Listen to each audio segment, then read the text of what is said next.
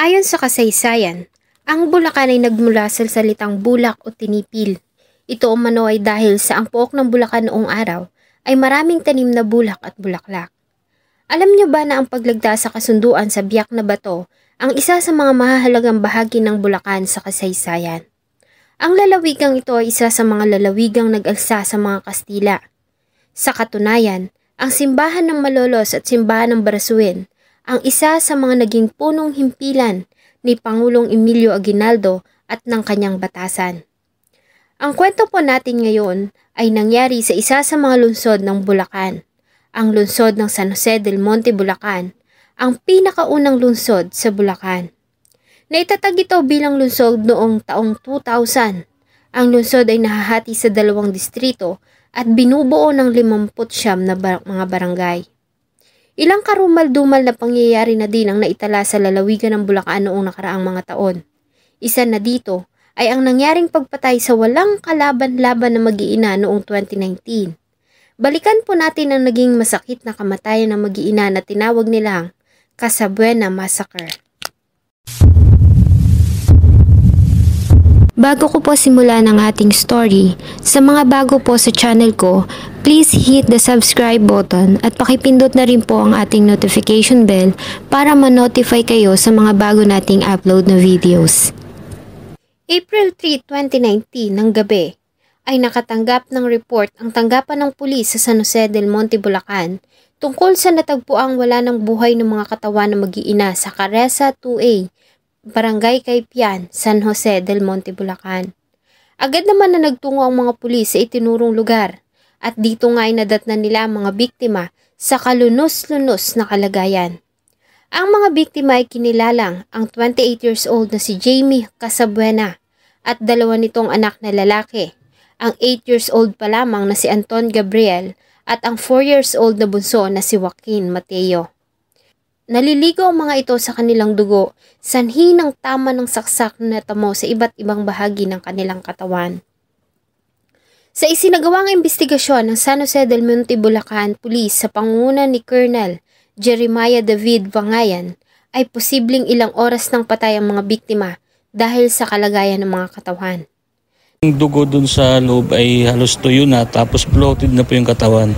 Apparently mga ilang oras nang patay ang mga to. Based dun sa initial na findings ng SOCO is may mga saksak po itong mga biktima. Nawawala din ang mahalagang gamit ng mga biktima gaya ng cellphones at iba pa. Nagawa naman ma-recover ng mga pulis ang isang duguan pang patalim malapit sa puntuan at isang electric cord na siyang hinihinalang ginamit na murder weapon.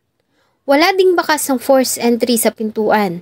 Kaya naman ay malaki ang posibilidad na kilala ng mga biktima ang suspect. Ayon sa pamilya ni Jamie, ay susunduin sana siya ng mga kapatid noong gabi ng April 3 dahil sa mayroon silang usapan na sasama ang mag-iina na magsundo sa kanilang ina sa airport galing ng ibang bansa.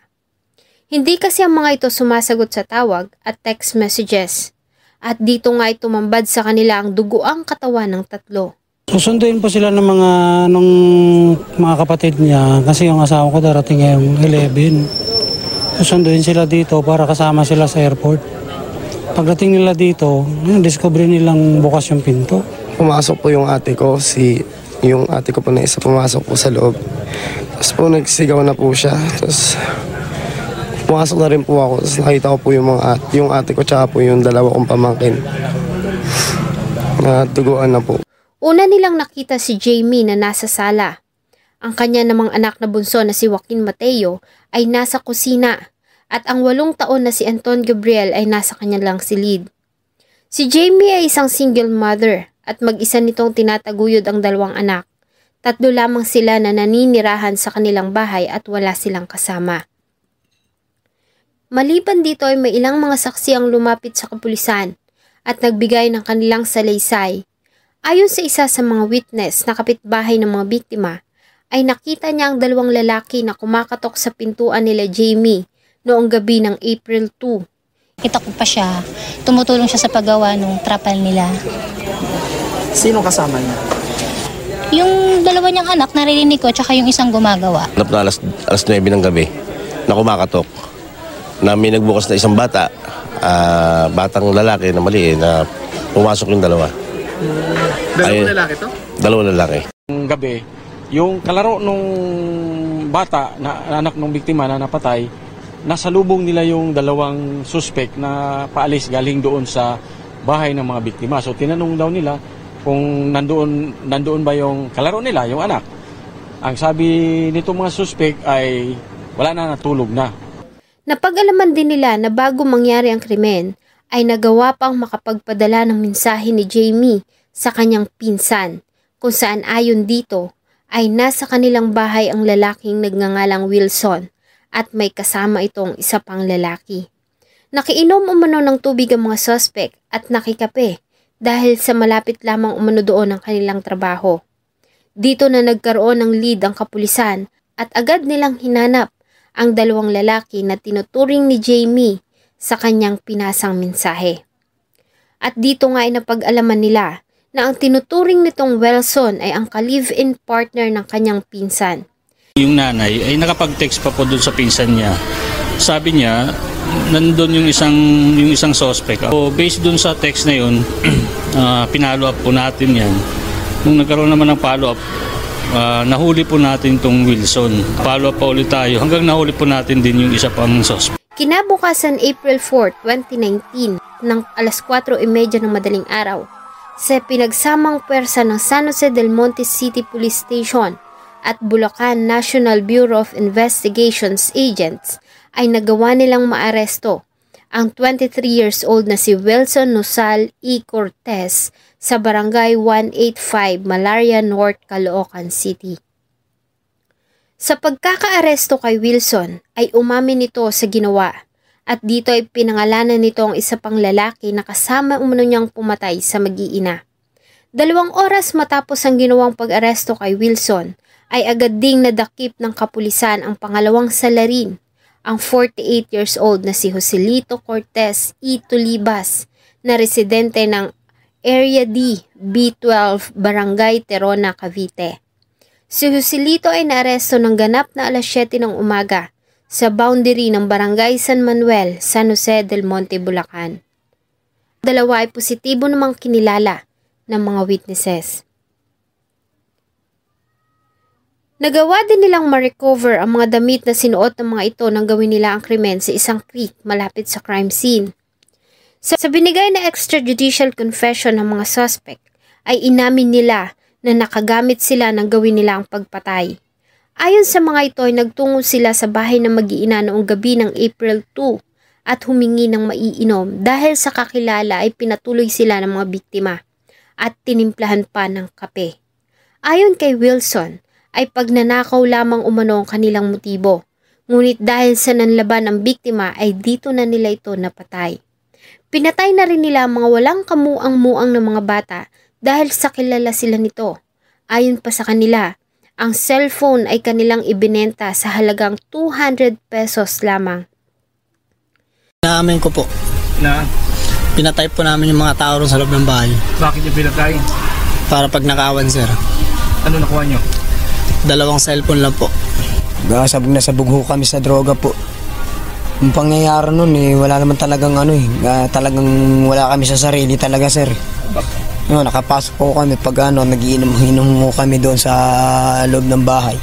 Samantala, hindi naman napigilan ng galit na si Mang Jaime ang bugso ng damdamin nang makita niya ang 2 lalaki na pumatay sa kanyang anak at mga apo. Ano po napigilan ang sarili ko na kahit paano may ganti ko man lang namang yung ginawa nila sa mga apo ko at sa anak ko. Makalipas ang 8 oras mula nang matagpuan ang katawan ng mag-iina, ay naglabas ng pahayag si Bulacan Police Provincial Director, Police Colonel Chito G. Barcelona, na solve na ang kaso ng nangyaring massacre ng mag-iina at tapos na maaresto ang 2 may sala. Ayon sa kanila, ay sapat na ang mga ebidensya at testimonya ng mga witnesses, ganun din ang pag-amin ng mga suspect para ang mga ito ay mapatunayang nagkasala. Sila ay sinampahan ng kasong pagnanakaw at pagpatay. April 9, 2019 ay muling lumabas sa mga pahayagan ang pangalan ng 48 years old na si Joselito Cortez dahil sa ginawa umano nitong pagpapakamatay sa loob ng kulungan sa San Jose del Monte Police Station 1 sa Barangay Poblacion kung saan ito nakapiit. Ayon sa report mula sa Bulacan Provincial Police Office ay isang inmate na nagngangalang Marlon Sabonsulin ang nakakita sa wala ng buhay na katawan ni Joselito sa loob ng comfort room sa custodial facility ng bandang 2:00 ng madaling araw. Nagawa nitong makapakamatay gamit ang isang electric cord na ginagamit nila sa paglalaba. Nang makita nila ang katawan na hindi nila ito ginalaw at agad nilang inalerto ang jail guards. Nang makalas ng jail guard ang tali ay sinugod pa nila si Joselito sa district hospital, ngunit diniklara ito ng mga attending doctors doon na wala ng buhay.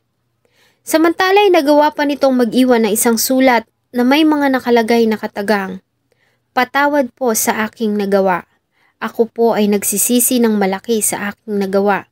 Nawala ako sa aking sarili. Nagmamahal, Joselito L. Lumba." Ayon sa mga pulis, ito marahil ay inuusig ng kanyang konsensya dahil sa hindi makatarungan at makataong pagpatay ng mga ito sa mag-iina, lalong-lalo na sa 2 batang musmos na inalisan nila ng karapatang mabuhay.